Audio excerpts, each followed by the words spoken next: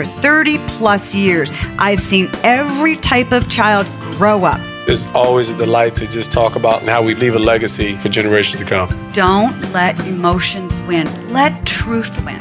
It's been able to change into a time of my life that I am grateful for. You moms and dads are wired with everything you need to be a parent to a great kid. Welcome to Parenting Great Kids. This is episode number 6, and I'm your host, Dr. Meg Meeker, and this is a special episode where we're going to break formula for a little bit. I'm going to take the opportunity to tell you a little bit about me because I realize that some of you may not know who I am or what I do or why I do what I do. So I just want you to have that background on me so you can understand a little bit more about where I'm coming from. I grew up outside of Boston. I had a devoted mom, 3 siblings, and a father who was a really, really hard worker.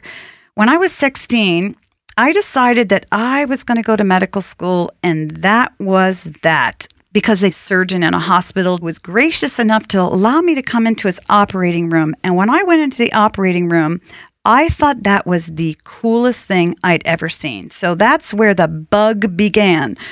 So I went off to Mount Holyoke College, an all-women's college in the 1970s, and I really enjoyed that. My parents never pushed me academically. They just encouraged me, but they never said, you need to be a doctor or you need to do this.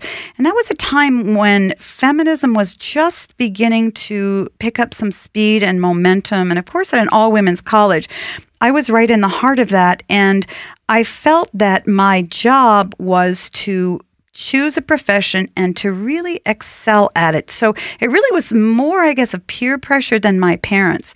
So I went through college as pre-med and made out a bunch of medical school applications in my senior year and basically bombed. I sent out a lot of applications and every single one of them came back saying, thank you, but no thanks.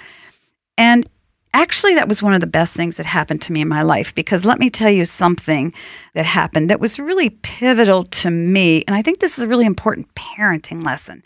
I believed at 21 that I had failed in a colossal fashion. I'd worked really hard for 4 years.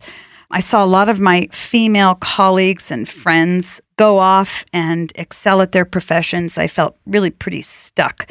So I went home to live at my parents' and I went out for a jog to kind of clear my head and try to figure out, okay, what is your plan B and plan C? I didn't even have one.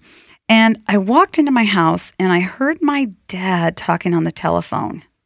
My dad was an introvert and a very quiet man, so it was a little odd that he was talking to a friend on the phone in the evening. But being who I was and kind of a nosy female, I walked up to the door and I put my ear to the door and I began to listen and I heard him mention my name. And I heard him say a sentence that changed my life. This was right after every single medical school application was returned to me saying, you're not coming. I heard my dad say to whomever he was talking on the phone, my daughter Meg will be going to medical school in the next year or two. And I was stunned, absolutely stunned. But I want to tell you why that sentence was so pivotal. Because I heard in my dad's tone of voice, my daughter can do whatever she wants to do. And in that sentence was communicated to me, standing on the other side of the door, I believe in your ability to get to where you want to go.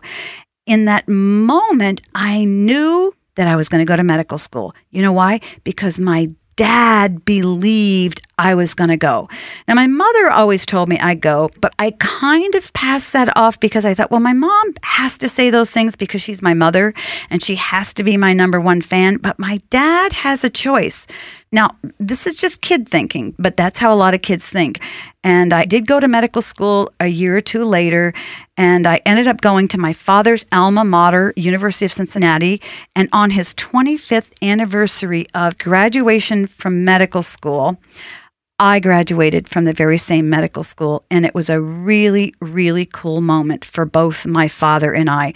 So That was a real changing moment in my life because it gave me a sense that I could really excel at anything I wanted to excel at. Went off to medical school. I met and married my husband. I've been married almost 35 years. Met and married him within a 9-month period of time. What was I thinking? I don't know, but it was one of the best moves that I ever made in my life.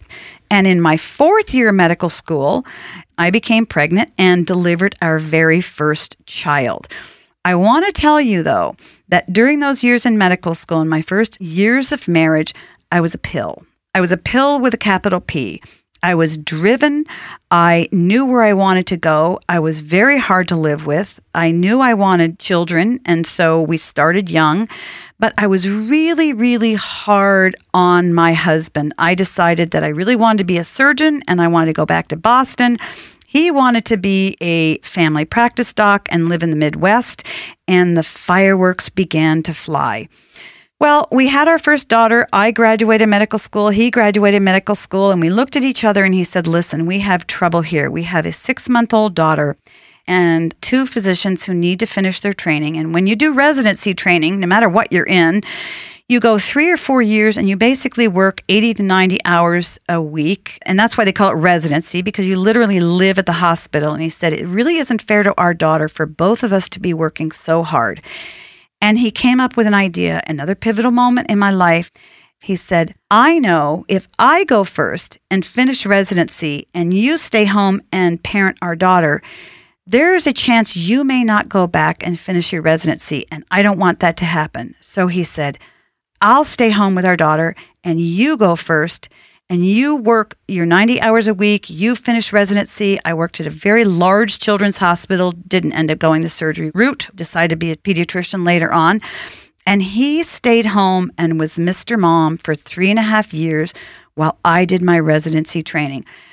And it's important to realize that my attitude about my life and my profession and what I wanted to do before that time was very, very self-centered. I was hard on my husband, and he realized that it wasn't helpful for us to both be working, and so he sacrificed 3.5 years, and he stayed home with our children. And I'll tell you, it was one of the richest times, the sweetest time in our marriage and our family life. During those years, I worked at a children's hospital in Wisconsin, very, very busy hospital. I was pregnant every year. So I had 2 children and I was pregnant with our 3rd, finished my residency, and my husband and I then moved back to New England. He finished his residency and I went and stayed home with our children, and it worked very, very well for us. After he was done with his training, we decided that we wanted to work together. So we moved to Northern Michigan, set up a practice together. He was an internal medicine and pediatrics doctor, and I was straight pediatrics. So in 1990, we set up a practice. And over the past 30 years, we've grown it to 7 physicians in our practice, and we've loved working together. Now, picture this. During this time, this is in the 1990s, we're raising our 4 kids. We have 3 older daughters and we have a son. And I was seeing a lot of teenagers who in our small, beautiful town, we weren't living in a big city. I didn't see a lot of high-risk kids. I became very upset about the overt sexualization of kids, which was really picking up steam in the early and the later 90s. And I saw this happening, and it bothered me as a mom that everywhere my young kids turned, the clothing was so sexualized, that movies were so sexualized, that everywhere my young kids turned, they were being sold sex. Now, this bothered me, but what really bothered me more was what I was seeing in teenagers behind closed doors. I began seeing teenagers who were being sexually active. I was disturbed because they were sexually active at a very young age. I was disturbed because I was seeing a lot of infections amongst kids. I was seeing pregnancy among kids.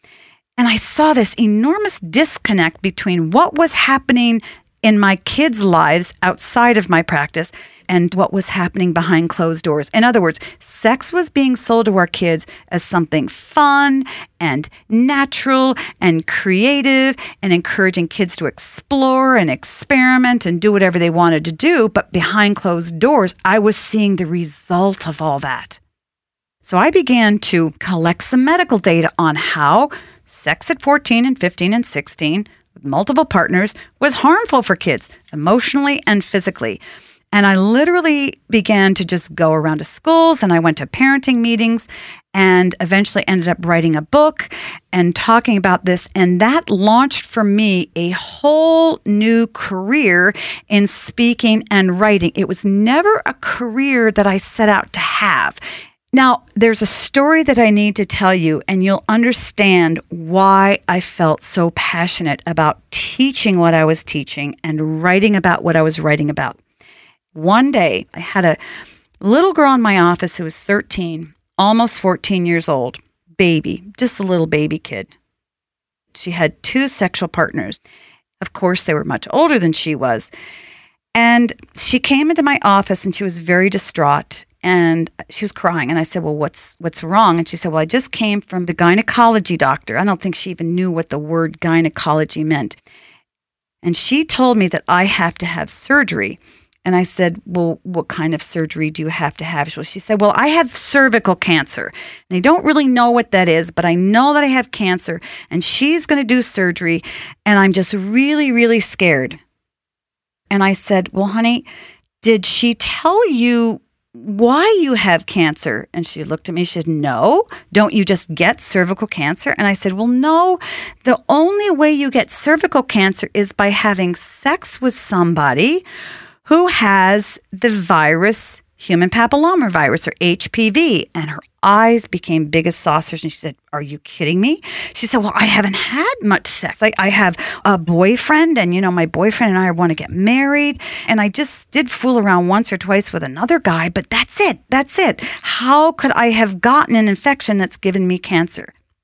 And I learned that this young girl, shortly before her 14th birthday, she was in the 8th grade, was going to have the most of her cervix removed. And from then on, she was going to be a high-risk pregnancy. And I was mad. And I said, I need to be about the business of teaching people. I did some research. I found there an epidemic of diseases and pregnancies amongst children, and nobody was talking about it. The Center for Disease Control knew it was there. When I went to their website, the first thing that hit me was tracking the hidden epidemic amongst teenagers. What's the epidemic? Sexually transmitted infections. Over the years, I have taken care of literally thousands of patients.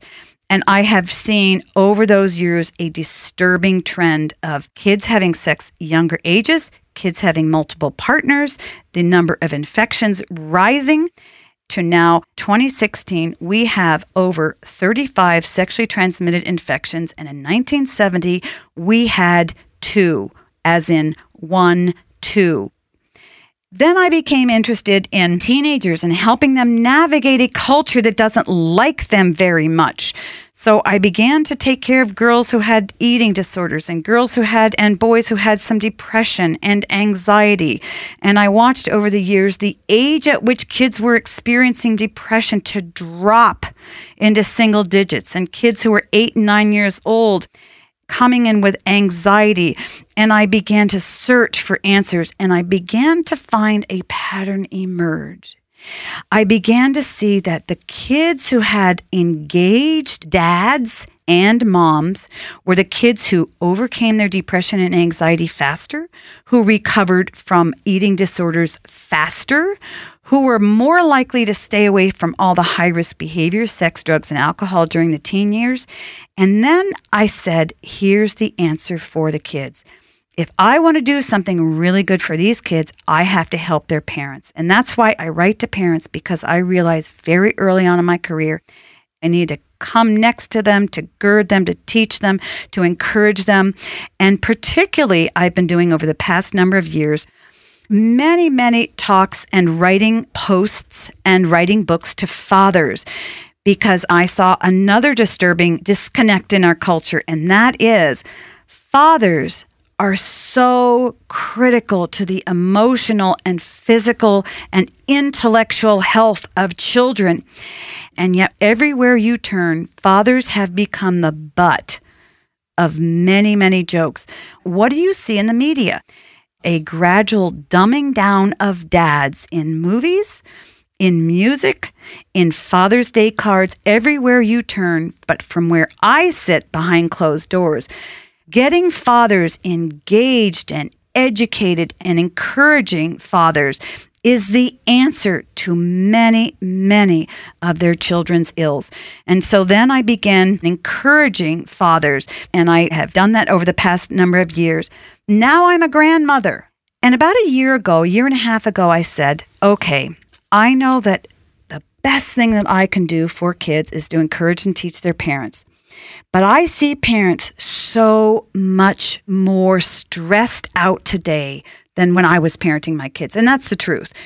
You moms and dads have it much harder than when my husband and I and my peers were parenting our kids. You have more to contend with. You have a tough culture to navigate your kids through. You have issues like electronics and cell phones. You need help more than ever.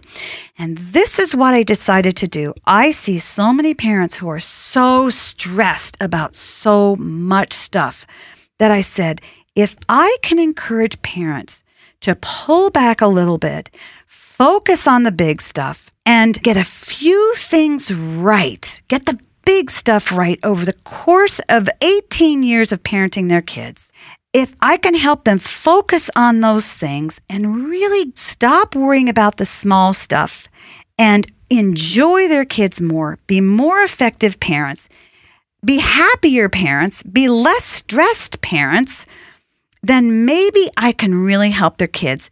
And so I created the Strong Parent Project. It's kind of like a school for parents. And my first online course is called 12 Principles of Raising Great Kids. These are the principles, 12 principles that if you pay attention to getting these things right from the time your child's born until the time they leave home at 18 years old or 20, then you win with your kids. You enjoy your kids. You stand a great chance of raising a great adult who wants to be with you when they're 25 and 30, who you have a great friendship with when they're older, and they enjoy you and you enjoy being with them.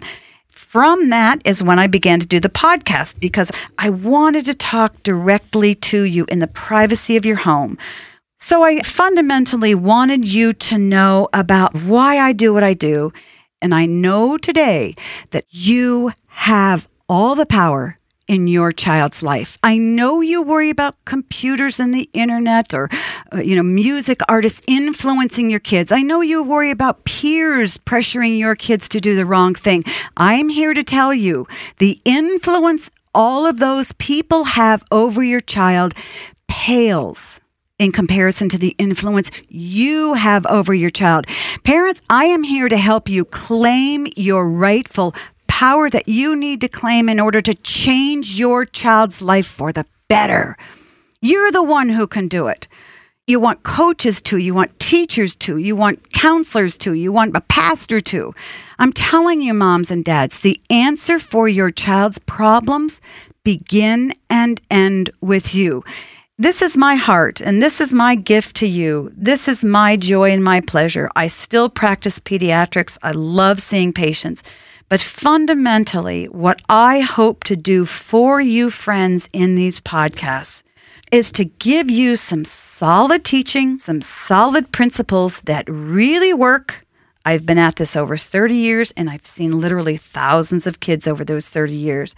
I know these principles work. When you apply them, you get results. You're going to try them once or twice or 3 times, and you're going to feel that you're failing at the beginning. Don't worry about it. Keep going. My job is to teach you, to encourage you, to help you enjoy your kids, to help you relax a little bit more, and to help you feel really good about your parenting. And I want to say something at the end. You're wired with everything you need to parent your son or your daughter, whether you're a single mom or a married mom or a single dad or a grandparent raising your grandkids. You have everything you need right now to do a really good job with your kids. My job, if you will, is to come along and put a little spark to all of the wiring that you already have. So to every single one of my listeners out there, maybe this is the 6th time you've listened, maybe you've read all my books, and maybe you know me and you've heard me on radio, or maybe you've never heard of me, and this is the very first time that you're listening to a podcast because somebody made you. Thank you for listening. I am so honored and privileged to have your ear. I love kids. And I love parents, and I love parenting. So I am honestly humbled and so appreciative that you are here listening to me. So won't you join me again? This is Dr. Meg Meeker. And until next time, I need you to remember that great kids are raised, not born. Thanks for listening to Parenting Great Kids. And don't forget to visit megmeekermd.com and click on the Strong Parent Project. If you'd like to tell us what you think, write us a review. And to catch future episodes, be sure to click subscribe. And as always, you can like us on Facebook and follow us on Twitter @MegMeeker.